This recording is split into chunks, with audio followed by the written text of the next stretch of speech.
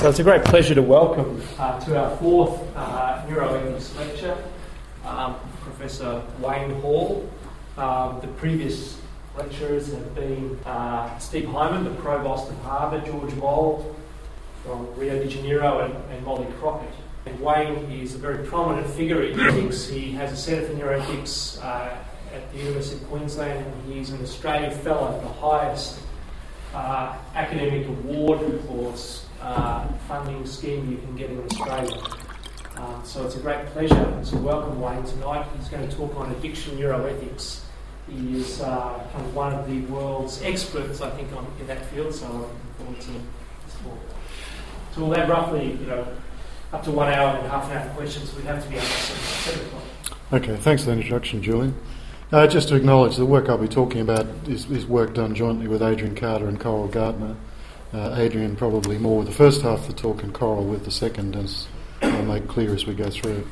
So I'm going to say a bit about what we mean by addiction neuroscience, the sorts of claims that have been made for the future benefits of this sort of research, particularly around improved treatment and prevention of addiction and reduction of stigma and more humane treatment, which are very, as we'll see, are potent motivations for the advocacy of the view that addiction should be thought of as a brain disease. I won't talk in detail about some of the possible policy uses. I've given talks on other occasions on deep brain stimulation for addiction. In fact, yesterday with students here. And there's been a renewed interest, as I'll briefly talk about, in coerced addiction treatment for people's own good. But what I want to talk primarily about is a detailed analysis of work that we've done over, I guess, the last 10 years on biotechnology, the future of tobacco control, and the biotechnologies that people have been most interested in have been predictive genetics, pharmacogenetics, and new drug treatments based on addiction neuroscience research. So the promise of addiction neurobiology is really primarily a scientific one, that if the sort of research, and I'll describe the type of research done in a moment, work done on the neurobiological basis of drug effects and drug addiction and the genetic vulnerability to develop those disorders will enable us to better understand the biological basis of addiction vulnerability, better understand the mechanisms in the brain on which drugs act, understand some of the underlying brain mechanisms that explain well-known phenomena of addiction, such as development of tolerance and withdrawal, and difficulty in remaining abstinent after people cease using. It also potentially will explain why some drugs are particularly neurotoxic, that is, why they produce quite severe damage to particular neuron systems and neurotransmitters. And that's work done particularly on the stimulant drugs like methamphetamine. So the sort of research that's used primarily to argue for the idea that addiction is a neurobiological disease, often summarised in the phrase that addiction is a chronic relapsing brain disease, is the mantra of the National Institute on Drug Abuse, famously first put out in an article in Science by Alan Leshner, who was the then director of the National Institute on Drug Abuse. And the sort of research that they tend to heavily rely on has been, one, animal models of addictive behaviour. Animals can be trained to self-administer various drugs that are addictive in humans. With some exceptions, it's a bit harder to get animals to drink alcohol, but it's possible to selectively breed them to do that. Apparently they quite like beer, at least Australian rats do, but it's very easy to get rats to self-administer opiates, cocaine, methamphetamine, particularly stimulants. It's been difficult to get them to self-administer drugs like cannabis, but for a lot of cases, drugs that we know are addictive in humans, animals will self-administer at very high frequency. And animals have been used to dissect the neural architecture of brain systems on which these drugs of dependence act. And a key centre of that's a so-called reward centre in the mesolimbic dopaminergic nervous system, the nucleus accumbens, sort of the pleasure spot so-called, on which a lot of these drugs act, either directly or indirectly.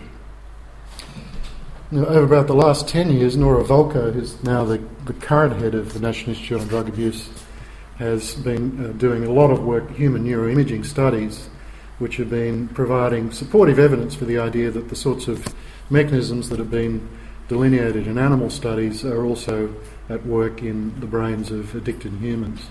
So they've looked at using functional magnetic resonance imagery and PET scanning, positron emission tomography, to locate the sites in the brain on which drugs of dependence act.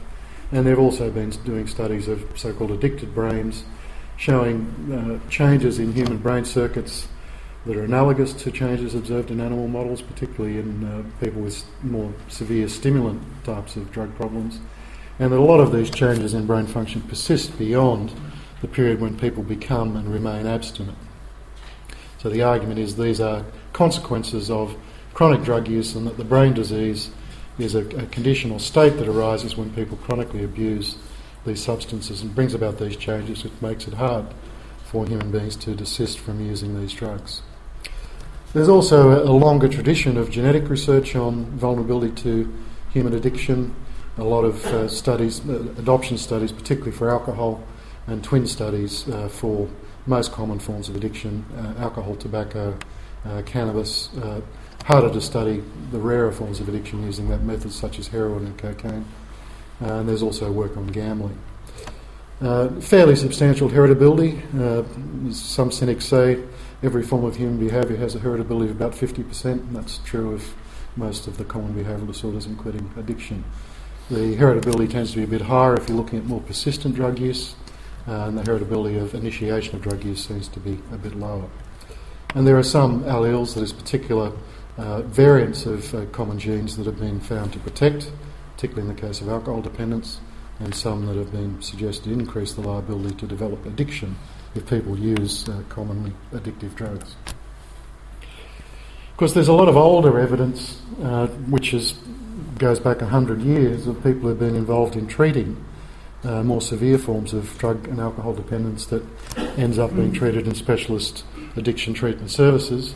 And a very influential article by McClellan and colleagues from Philadelphia back in the early 2000s in the Journal of the American Medical Association drew very strong analogies between the sorts of outcomes of the treatment of addiction and the outcomes of the treatment of chronic diseases like asthma and diabetes. They said it was much more like these chronic forms of disease than it was an infectious disease. So we should expect these disorders to be chronic, recurrent, with periods of remission and high rates of relapse to drug use. So there's a lot of clinical evidence on the natural history of treated addiction, which has been used to argue that there's something about people who use drugs in high doses over long periods of time that changes their brain function and behaviour in ways that makes it very difficult for them to desist. More recently, we've had very interesting phenomena observed in patients treated with Parkinson's disease with dopamine replacement therapy. This is particularly the dopamine agonist drugs, which have become the mainstay for the treatment of this particular disorder. And there's pretty compelling evidence now from the epidemiology that around about 1 in 6 people treated with these drugs at high dose develop a variety of different forms of compulsive behaviour. The clearest evidence is in the case of compulsive gambling. People who haven't had a history of gambling or disorders before develop severe problems and end up gambling away their livelihood. Compulsive sexuality has been reported. And a case described a meeting in London very recently at the King's College of an elderly pensioner visiting prostitutes 4 times a day, spending most of his income on this, overeating as well.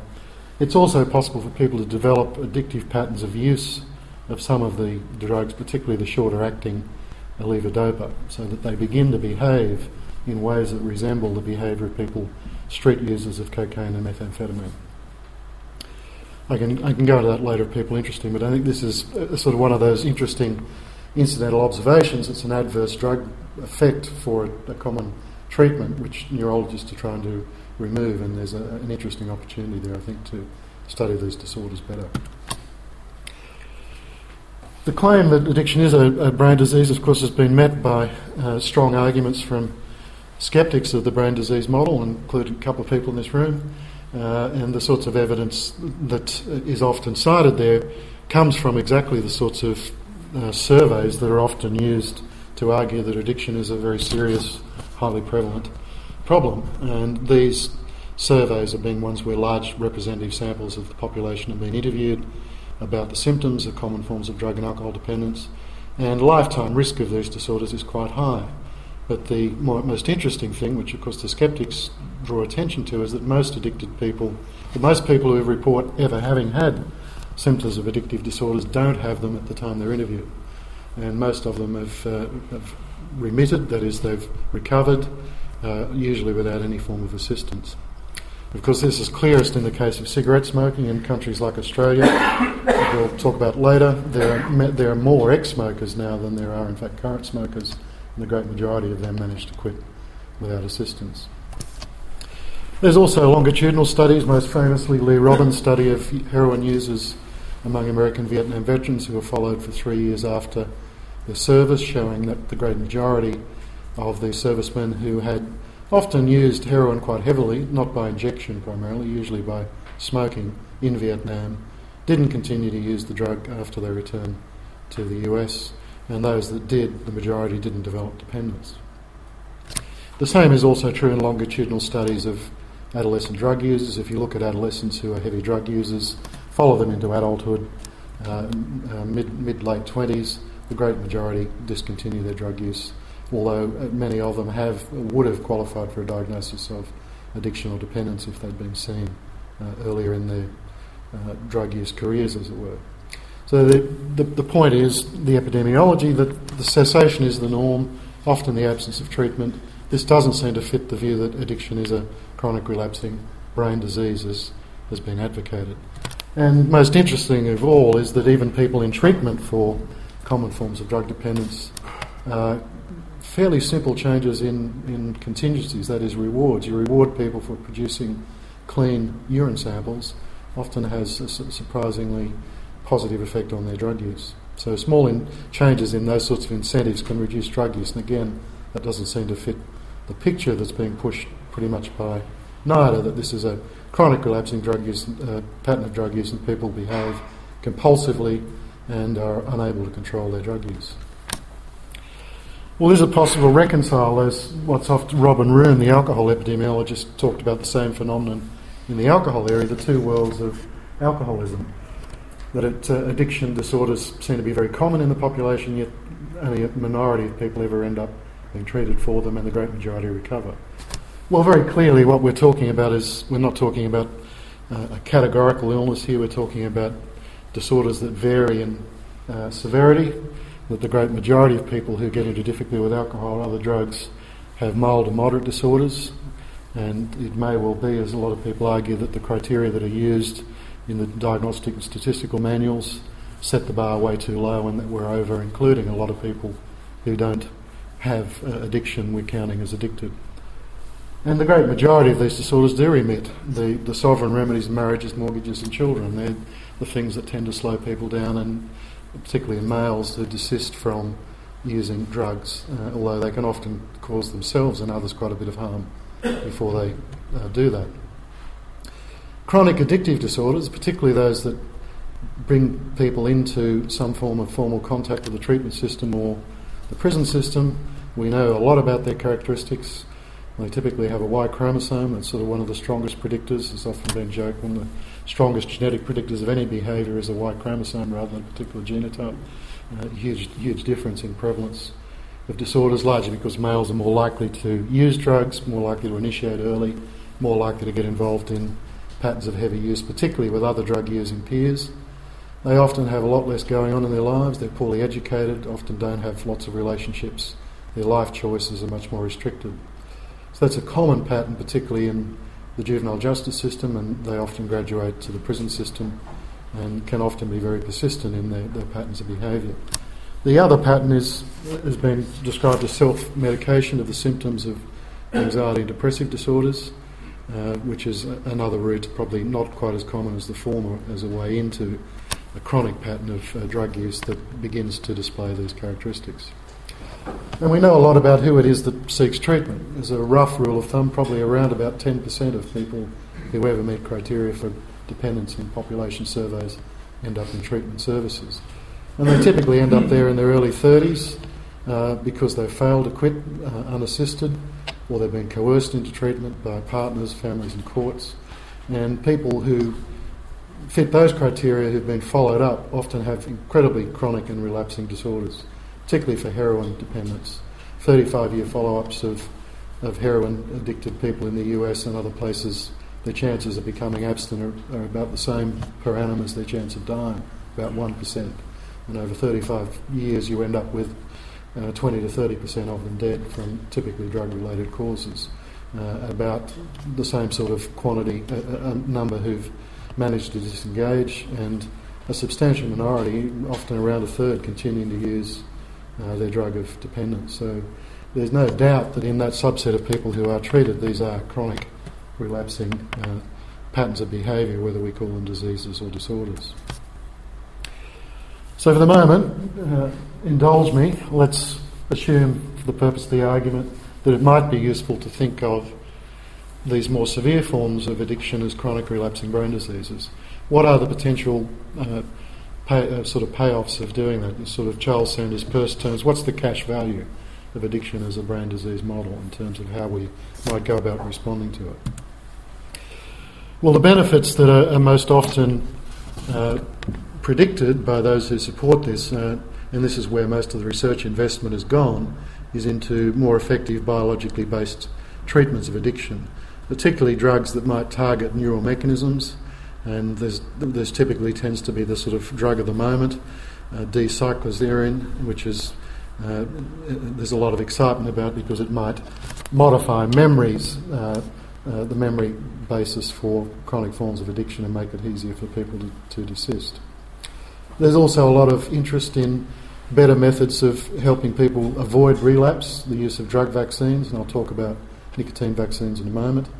Sustained release implantable forms of antagonist drugs that block the effects, particularly of opiates, and a lot of hope in better treatment matching using pharmacogenetics, genetic information to match people to treatment.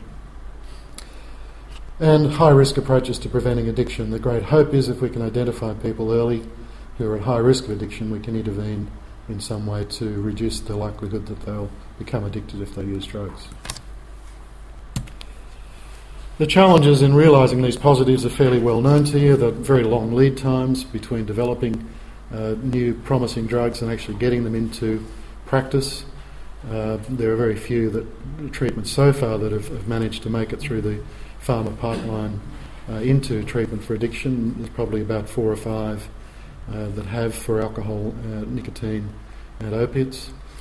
There's not an overwhelming enthusiasm amongst the pharmaceutical industry to get involved in developing drugs for addiction, largely because a lot of it has to do with the clientele not being in a position to afford to pay high costs for drugs, and governments not being that interested in funding addiction treatments until reasonably recently.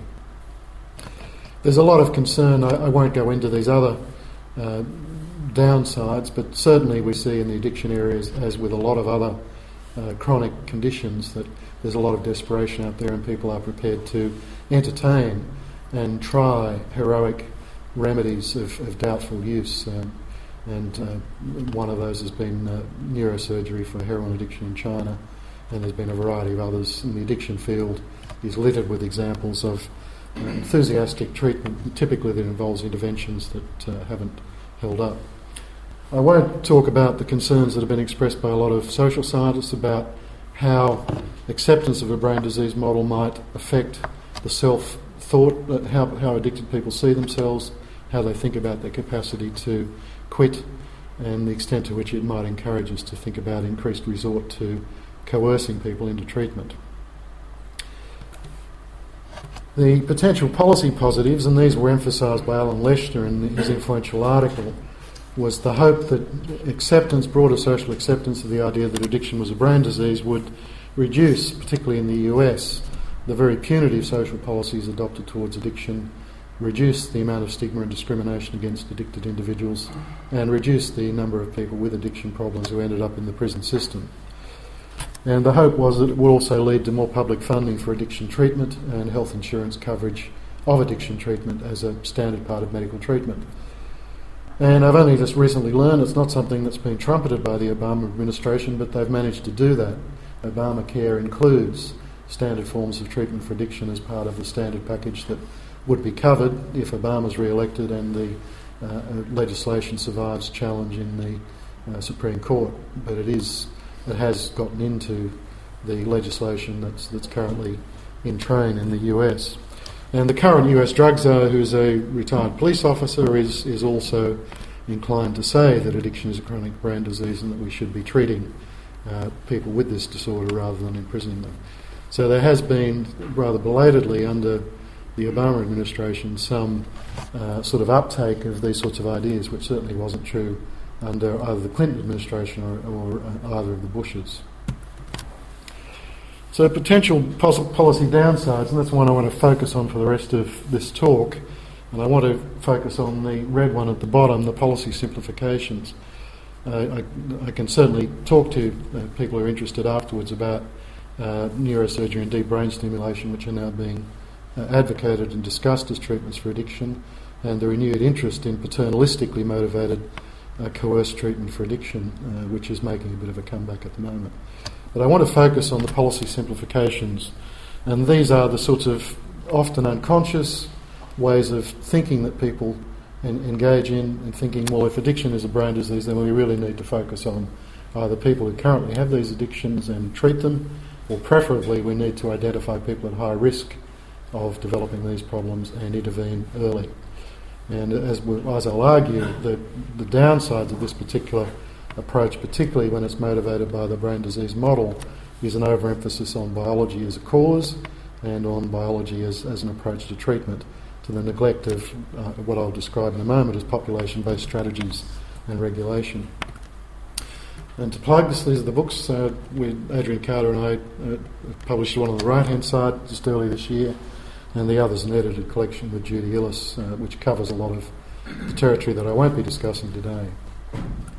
What I want to talk about is work that Coral Gartner in particular and I have been doing over almost the last 10 years now in collaboration with a variety of other colleagues who are epidemiologists, health economists at the School of Population Health, and Simon Chapman, who's a leading tobacco control advocate in Australia. And what we've been asking is the question, how can we go about reducing tobacco-related harm in Australia? And we've explored what I'll describe as high-tech, low-tech and no-tech approaches to doing that. So the first point, there's a lot of good news in this slide. This is a sort of trends in smoking prevalence in Australian men and women over the last 70-odd years. And there has been spectacular success, particularly amongst men, in the reduction in smoking prevalence. For nearly 75% of Australian men in 1945 were smokers, down under 20% now. In fact, the number of daily smokers in Australia now is under 16%. There's another couple of percent of people who smoke less frequently than that, but that's come down, and particularly steeply in the last decade or so. We've got a pretty good idea of why. Sort of economics 101, you make a commodity more expensive, people consume less of it, and increasing tobacco taxes has probably been the most effective way of reducing smoking prevalence, and that's happened in all countries that have tried it. There's also good evidence the benefits of banning advertising cigarettes and their promotion. But probably the other biggest factor has been restrictions on where people can smoke, particularly in public areas and workplaces. And that's come into effect particularly in the 1990s when the rate of decline has been pretty steep. Quit lines and quit media campaigns do play a role. They're obviously a much smaller part of the story than the big picture items, increasing price and reducing availability and promotion. And we know from economic modelling that Theo Voss and colleagues have done that the most cost-effective policies in reducing smoking prevalence in countries like Australia and the UK and Europe have been in that order: taxation, advertising bans and smoking bans in workplaces and public places. So the question people are asking now is, we've got smoking prevalence down to the mid-teens. How low can we get it? Can we get it under 5%? So it has a prevalence which is getting down around that of the less commonly used illicit drugs like amphetamine, cocaine, heroin.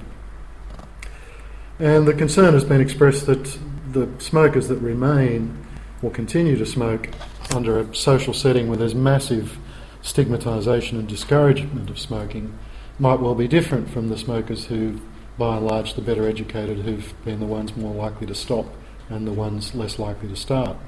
So we see in most developed countries, particularly here in the UK, as smoking prevalence has gone down, you get much higher proportion of smokers who come from lower socioeconomic status backgrounds, less well educated, and more likely to have comorbid, particularly mental disorders, things like depression, anxiety, and also risk-exempting beliefs. That is, they're more likely to believe, yes, smoking causes all these diseases, but that affects other people. I'm exempt because my grandmother smoked until she was 80, it didn't affect her, and so I'm okay.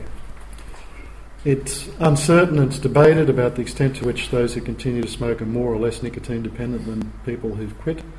The interesting thing is, because of the increased smoking restrictions, there's less people who do smoke a lot less on average now than used to be the case. But there certainly are the more disadvantaged smokers who tend to smoke fairly heavily. We don't have a lot to offer people who are heavy smokers in assisting to quit. We do have treatments that roughly double, or in the case of the newer drugs like varenicline, roughly treble the chances of quitting, but given that the chances of unaided quitting are of sort of the order of 2 or 3%, you're sort of often looking at 10 to 20% as the best outcome for some of these drug treatments. And we continue to see new smokers recruited, albeit at a lower level in the population, but particularly amongst lower SES groups. And the tobacco industry continues to run campaigns. I mean, one of its particular arguments is saying, well, the tobacco problem's solved. Everybody who continues to smoke knows what they're up for. It's a fully informed adult choice. We've come clean on the health effects of this habit. So the problem's solved, just let people get on with it if they want to smoke. And there's been some internet viral marketing, particularly directed at younger people. So how can we get the smoking prevalence under 5%, which is what people are talking about at the moment? Well, I'll talk a bit about the high-tech approaches, which have primarily been motivated by a lot of the thinking underlying the sort of neurobiology of addiction. And I'll talk about a controversial low-tech approach, tobacco harm reduction, encouraging people to switch from smoking tobacco to using it in other ways that's much less risky, particularly low nitrosamine smokeless tobacco, and e-cigarettes, electronic cigarettes. I know people saw there was a full handout, a sort of insert in today's Times advertising these particular products, so I'll talk a bit about those. And then, of course, the brutal no-tech approach, which we just prohibit smoking, which is what people are beginning to talk about in the US, and I'll talk about that plus or minus harm reduction. So what are the high-tech approaches? Well, the simplest one is the idea we could identify susceptibility genes for nicotine dependence. We could intervene early, either preventively, prevent people from becoming nicotine dependent, or therapeutically using genetic information to optimise cessation so that we get more people quitting more successfully. And the fourth possibility, which I'll talk about, preventive nicotine vaccination. It's a perennial topic that the media just love, and people continue to advocate. David Nutt was in The Guardian last week foreseeing the idea of vaccinating the whole population of adolescents against the effects of tobacco. So I want to talk about that. The genetics of smoking, fairly quickly, as I've mentioned, there's a fairly substantial heritability for smoking initiation and persistence, higher for persistence than initiation. There's been identification of some specific genes that influence nicotine metabolism, levels of nicotinic acetylcholine receptors, which is where the nicotine acts in the brain, and gene transporters that are implicated in the dopaminergic or reward system in the midbrain. The problem has been high heritability, but most of the genes that have been identified either haven't replicated, or the ones that have been very weakly predictive of increased risk. So relative risk of 1.06, 1.12, which my colleagues in epidemiology dismiss as decimal dust in terms of risk factors for common disease. People don't get excited about anything with a relative risk under 2. Nicotine pharmacogenetics has been one. There's in fact a spin-off at this university that was marketing Nicotest as a way for smokers to decide whether they do better with nicotine replacement therapy or the drug Zyban. That's been withdrawn from the market. The evidence base was always very poor, and the analyses of the cost effectiveness just said it was never going to be a test that would be funded. Nicotine vaccines are a much more interesting idea. They've been promising, a very promising approach now for over 10 years that I'm aware of. And it's a really cool idea in lots of ways, because you've got animal models showing that you can raise antibodies against nicotine, and you can basically prevent the nicotine molecule getting across the blood-brain barrier and producing the sort of jollies that people smoke cigarettes for. And it abolishes self-administration of nicotine in rats, and there's been 5 different pharmaceutical companies, all fairly small, that have been trialling various forms of vaccines against smoking. Primarily, I should emphasise, for the intention of using these vaccines to help people quit and stay quit, not as a preventive intervention. But inevitably, you talk about a vaccine, people want to think about using it preventively. The results so far have been pretty disappointing. The main problem has been getting enough antibody in enough people to produce results that are superior to placebo. So this is one of the largest trials that was published by the NABI company, and they randomised something over 300 patients to receive 5 injections over a period of a month and assessed abstinence at 6 months. And there was some suggestion of a superior outcome in the vaccine group, but it wasn't statistically significant, and the hope was that in the minority, it was about a third of the people who were vaccinated who did have high antibody levels, and in that group there was nearly 60% abstinence rate. But they've just finished a phase 3 trial with a souped up version of the vaccine in the hope that they could up that rate, and the results have been very disappointing, and in fact they've announced that they're no longer proceeding with the development of this particular product. That hasn't stopped people fantasising about nicotine vaccination, so one of the things we've done is some modelling of this particular approach.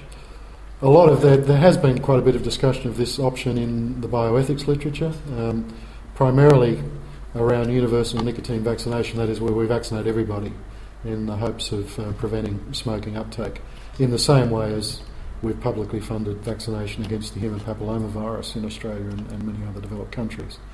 Or alternatively, we could think about indicated vaccination, that is, we only vaccinate that subset of the population we think of as being at high risk, e.g. increased genetic risk.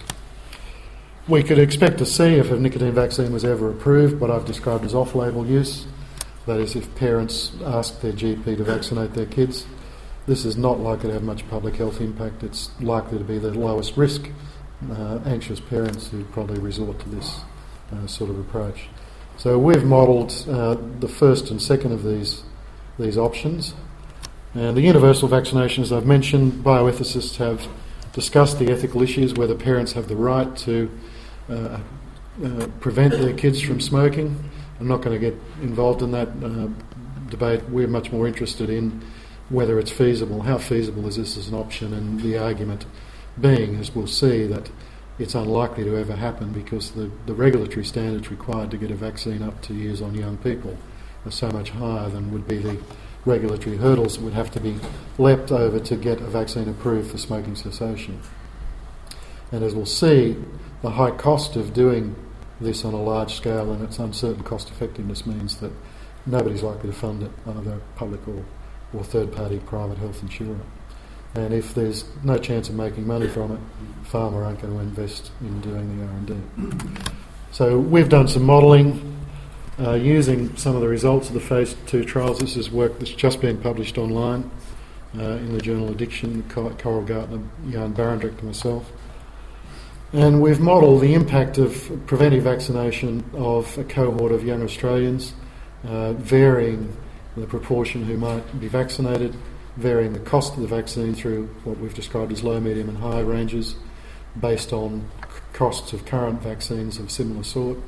And we've also varied likely adherence, that is, what proportion of people who initiate a vaccination schedule will in fact complete it, enough of it to get immunity to be protected. And we've used the standard sort of metric that health economists do, incremental cost effectiveness, that is, how much more effective is this likely to be than doing what we currently do, which is not to vaccinate kids, and is the cost of achieving these sorts of incremental benefits worth it? And we've looked at how it would compare with the costs of human papillomavirus vaccine and smoking cessation drugs.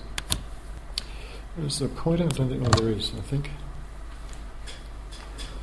This is just give you a bit of an idea of the cost in Australian dollars per smoker averted. What does it cost to prevent somebody taking up smoking by vaccinating the whole population? Well, it costs a lot. If we're talking about only 50% uptake, you're looking at 150 to 250,000. If you look at 100% uptake, you're still looking at 50,000 per smoker averted. And the sort of measures that would be influential in the committees that make these decisions in Australia is the cost, Australian dollar per daily averted disability adjusted life year averted. And we typically fund drugs and medical interventions in Australia which would cost around sort of 35 to 40,000 per daily averted. And none of these come close. I mean, this is a very optimistic scenario. That's where everybody who starts the schedule completes it. And this is a much more realistic outcome. We know from the human papillomavirus that the uptake and adherence is sort of more like 50% over a course of 3 injections. So this doesn't look like being a plausible intervention. And in terms of the most optimistic scenario, the total cost of achieving a 14% reduction in smoking prevalence would be somewhere between 1.7 and 2.8 billion Australian dollars. And that's a hell of a lot more than we're prepared to pay for human papillomavirus vaccination, to subsidise drugs for smoking cessation, or to fund quit campaigns. So this is not likely to be an approach that's very fruitful. High risk, screening for high risk and vaccinating. This is something we've looked at. We have published an analysis of this. We looked at the literature, identified the genes that were at the time of our analysis the most likely predictors of increased susceptibility to develop nicotine dependence. And we did simulation studies looking at how well they would perform as a group in predicting likelihood of smoking. And we compared it to a pretty low level prediction, namely how many of your parents smoked. And neither of them did a very good job, but knowing how many of your parents smoked did marginally better. This is a sort of standard way of representing the predictive performance of a screening test. The diagonal there is a coin toss. That's what you get if you tossed a coin to make a decision. It's chance. The genetic polymorphisms did marginally better than chance, and knowing how many of your parents smoked did better again. This is not peculiar to genetic prediction of disease risk for smoking. This has come through with a lot of similar studies predicting disease risk for diseases like diabetes, asthma and heart disease as well. That a lot of the simpler phenotypic information that we collect does a better job of predicting disease risk than does knowing about susceptibility alleles. We also beat this to death by looking at, well, what would the characteristics be required to produce a good screening test using genotypic information? And the answer is down in this bottom right-hand corner with relative risks of 2 or higher, 20 or more genes, and we're typically looking, as we saw, with relative risks up in this sort of range, and we'd probably be looking at hundreds of genes to have any prospect of using genetic information to predict disease risk. And again, this is a conclusion that's been come to more recently and more generally in using genetic information to predict disease risk. This is when we started looking at lower technology options, because often we think of high-tech solutions to problems and forget that there may well have been simpler approaches that have been around. And in fact, if you look at the history of smoking, there was a very long period of time when people didn't smoke tobacco at all. The primary route of administration was either nasal, snuff or chewing tobacco. And as we'll see, the health risks of those particular methods of nicotine delivery are trivial by comparison with the health risks of continuing to smoke tobacco cigarettes. So the argument, the terminology that's been used for this approach has been called tobacco harm reduction, encouraging people who are smokers, who are either unable or unwilling to quit, to switch from smoking tobacco to using tobacco harm reduction products. And the sort of the least harmful being nicotine replacements such as gum, patches and inhalers. The next least harmful, smokeless tobacco products such as snuff and chewing tobacco. And the hot one at the moment, which we in much less position to evaluate the harm of is the electronic delivery system, such as the e-cigarette. And it's worth, this is data from Alan Brandt's book on cigarette century. The cigarette's been around for about 100 years, and it really only captured the market in countries like the US and other parts of the developed world really in about the first third of the last century. Until that point, there'd been a hell of a lot of chewing tobacco or the use of pipes or cigars rather than smoking tobacco cigarettes. And it really was the advent of the cigarette and its uptake on a large scale that produced the epidemic of tobacco-related diseases.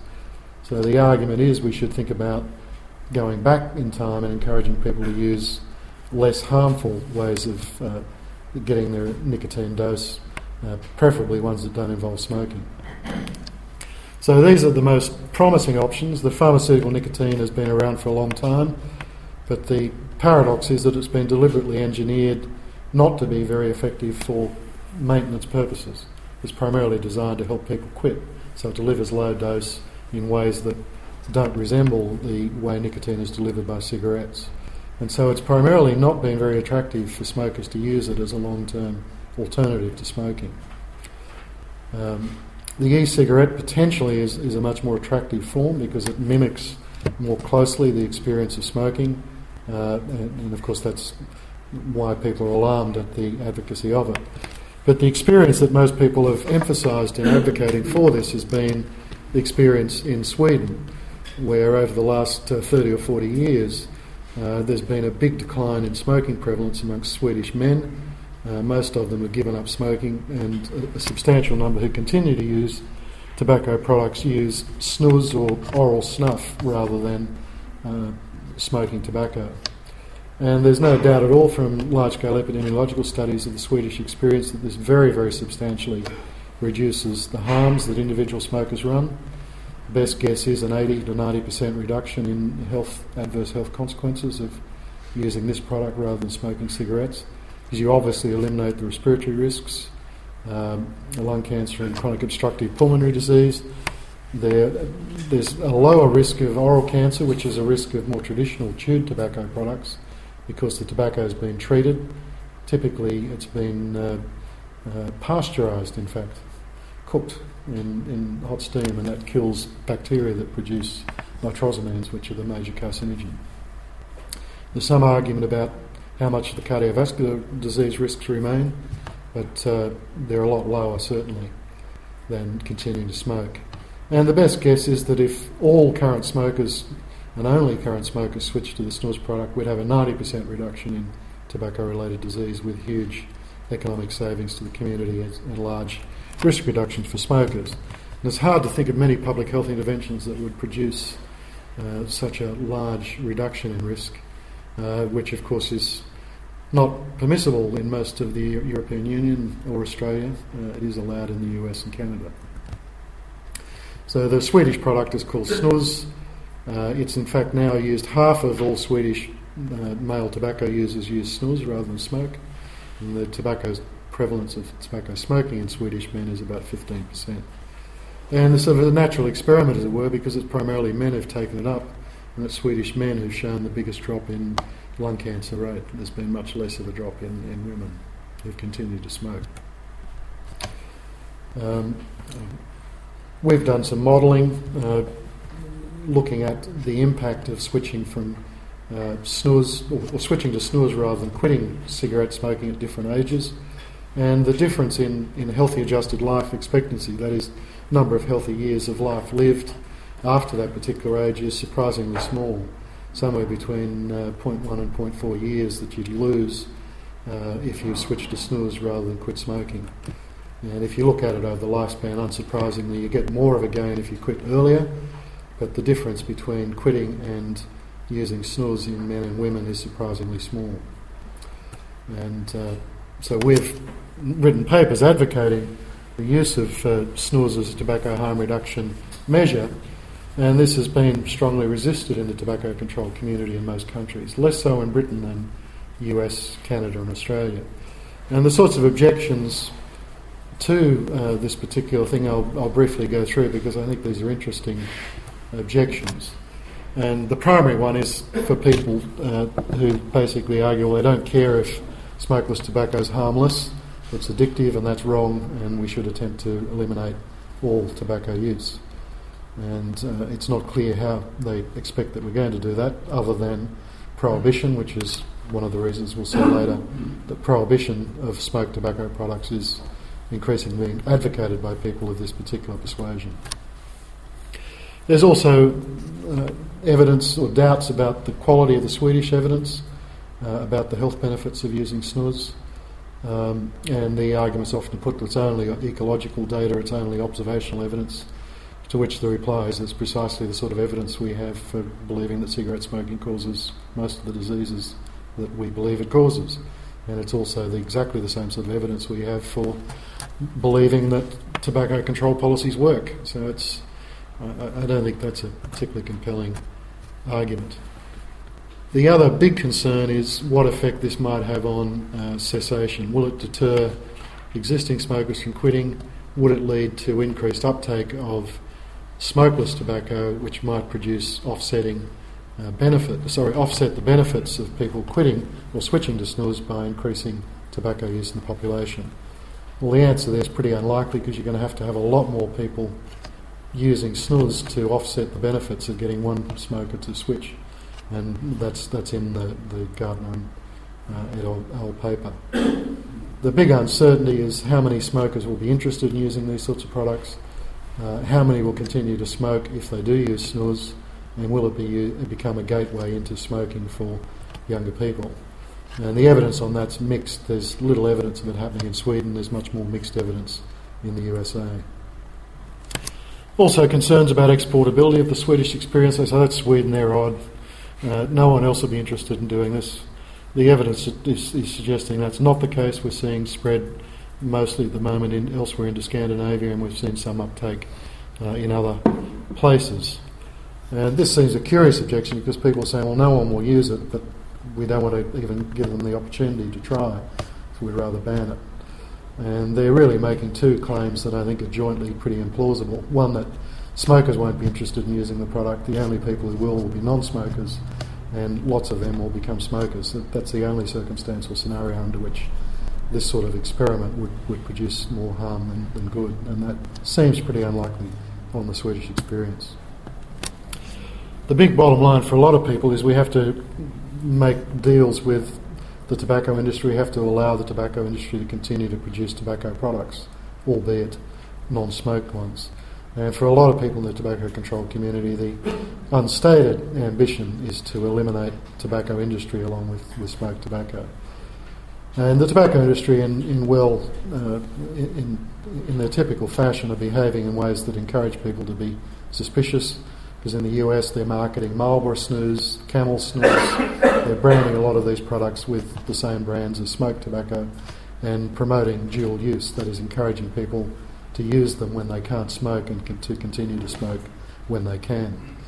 But I think we've suggested a variety of ways in which those concerns could be addressed by regulation, and I think that's the more appropriate way to go, rather than refusing to allow this option. So we come to the last no-tech option, tobacco prohibition, and the reason for considering tobacco prohibition is fairly simple. This is a lovely cartoon that came out in about 2001 when the US Supreme Court rejected the Food and Drug Administration's proposal to regulate cigarettes, the argument being you couldn't regulate cigarettes because they're so harmful and dangerous. The only way to make them safe is to ban them. If you ban them, you can't regulate them, and you're not allowed to ban them because that's not part of the FDA sort of charter, so you're not allowed to regulate them. That was pretty much the reasoning of the US Supreme Court at the time. The Congress has since, in fact, legislated to give the FDA the authority to regulate tobacco products, and the debate now is whether we should attempt to regulate any tobacco products or we just should attempt to drive them out of existence. And this is the sort of proposal that's being floated by the National Academy of Science in the US, leading tobacco control advocates in the US, and more recently by the historian Robert Proctor, who's written a very good history of tobacco use in the US. And it would be feasible to do it. You wouldn't effectively prohibit smoked tobacco, you just regulate tobacco in ways that made it so unattractive that people wouldn't want to smoke it. And you do that very simply by progressively reducing the nicotine content to zero over 10 to 15 years.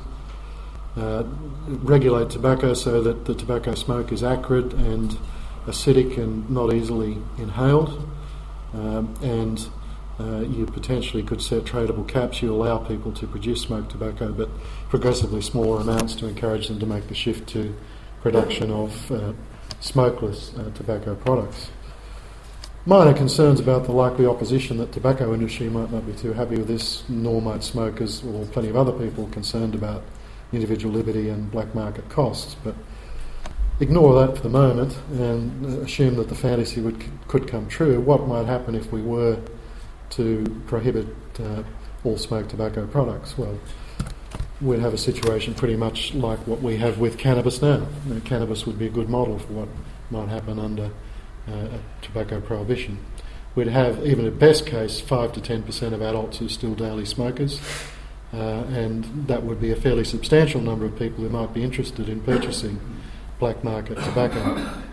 We already see some smuggling of tobacco products and illicit production of tobacco in Australia in response to increased taxes. So a prohibition on it would generate almost certainly a larger, more profitable black market. And it would probably also amplify existing social inequalities, and smoking would make smoking even more a habit of the poorer, less well off, and would probably mean that most of the illicit market would occur in poorer areas where these sorts of smokers lived. I think the alternative policy, I'm not a proponent of prohibition of smoked tobacco, either de facto or de jure, but I think one of the things we should be thinking about doing is what is a phrase that Mark Kleiman, an American drug policy analyst, has used, grudging tolerance. That is, we tolerate the use of tobacco products, but we'd make it progressively harder for people to smoke unless they really seriously wanted to. And that might involve the gradual reduction in the availability of tobacco, getting it out of convenience stores and supermarkets, and potentially only allowing it to be sold in licensed tobacco stores, much like we do with alcohol. And the proposal's been put, which is an interesting one. I've heard, I haven't been able to confirm, that the Singapore government is considering it, raising the minimum legal smoking age to 21, on the grounds that very few people initiate tobacco smoking after the age of 20. So if you could reduce the access of younger people to tobacco, you might reduce rates of uptake. And at the same time that you do that, you could encourage existing users of tobacco products who wanted to continue to use nicotine to use less harmful forms, and that might involve making the less harmful forms more readily available, certainly initially in the same places that tobacco was sold, and as the Swedes did, reducing taxes on these products so that they're cheaper and more attractive to existing smokers. I won't go into this, we're running a bit short of time, but Coral Gartner and I've written a paper just sort of explaining how that sort of model could be implemented as a series of stages, obviously by building public support and discussion. So just to sort of summarise what I've argued, that high-tech tobacco policy futures, I think, are not likely to be very useful in having a big impact on smoking prevalence. It will be important to provide more effective forms of treatment for people who find it difficult to quit, but in terms of the sort of bang for the buck, that's not likely to have a huge impact on smoking prevalence. And certainly on the current data, vaccines and pharmacogenomics don't look too promising, although you couldn't rule out the possibility that they might prove useful. Preventive vaccination, I think, is something we should be forgetting about. It's important to get that off the table, as sexy and appealing an approach it might be. The evidence is very clear that policies which discourage adult smoking are very, very effective in reducing youth uptake. That we've had big, steep declines in uptake of smoking in young Australians, which have paralleled the declines in smoking prevalence in older adults that have been brought about by increasing taxation, banning smoking and restrictions on sales. Low-tech tobacco policy futures, I think, is an important one that we really need to have a serious debate about. And the major problems at the moment are the fact that there's strong opposition to this from within the tobacco control and public health community. And the burden of persuasion is because these products have already been prohibited in most developed countries, and in the EU it's an EU regulation, it's harder to overturn a prohibition like that, and there's been enormous opposition to even discussing it.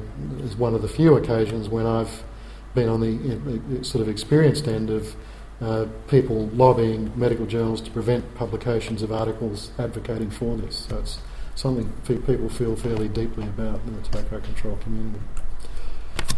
Regulatory futures. I don't think the prohibition's a serious possibility. I think we'd be better off thinking about less coercive approaches, that ones that took smokers along with it and attempted to encourage people who wanted to continue to use nicotine products to use much less harmful forms of them.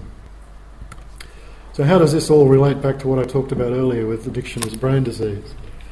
Well, the smoking case is not a great case study to support the idea that it's useful to think about addiction as a brain disease, because most of the decline that we've seen in smoking prevalence has occurred with policies that don't really see addiction as a central issue, things like taxation, advertising and smoking bans. That most of the assistance to cessation help smokers quit is something that's important, and that if there is any payoff from addiction neurobiology, that's where it's likely to be. And it's important that we do provide assistance to people who are unable to quit, but it's not likely to be a major part of the reason why it declines. We could see addiction as being part of the rationale for tobacco harm reduction, and in fact some people do advocate tobacco harm reduction on the grounds that there are some people who are unable to quit, and it's much better for them to be using less harmful products than otherwise. But of course you can justify tobacco harm reduction policies as a consumer choice. You don't have to buy that argument. The addiction argument is increasingly being used by those who want to justify tobacco prohibition, saying this is a dangerous addictive commodity that we should prohibit in the way that we've prohibited other addictive commodities like heroin, cocaine and cannabis. I won't go into this in detail, but just to signal not wanting to make the claim that this is applicable to all potential policy uses of addiction neuroscience. I think there is a compelling case and very strong arguments to be made for similar arguments in the case of legally available addictive commodities. I've done that for alcohol. The Productivity Commission in Australia, which is a bunch of economists, has written a very good report advocating a very similar approach to reducing problem gambling. It's in the area of illegal drugs where you don't have the option of taxation and regulation, where policies are much more likely to focus on treating or dealing with the addicted individual, and that's where a lot of the attention and focus of the research in the US has gone into better treatments, particularly for people in the criminal justice system, and better forms of biologically based treatment for addicted persons. But that's a whole other talk, so I'll finish there to allow plenty of time for discussion and debate. So thanks very much for your attention.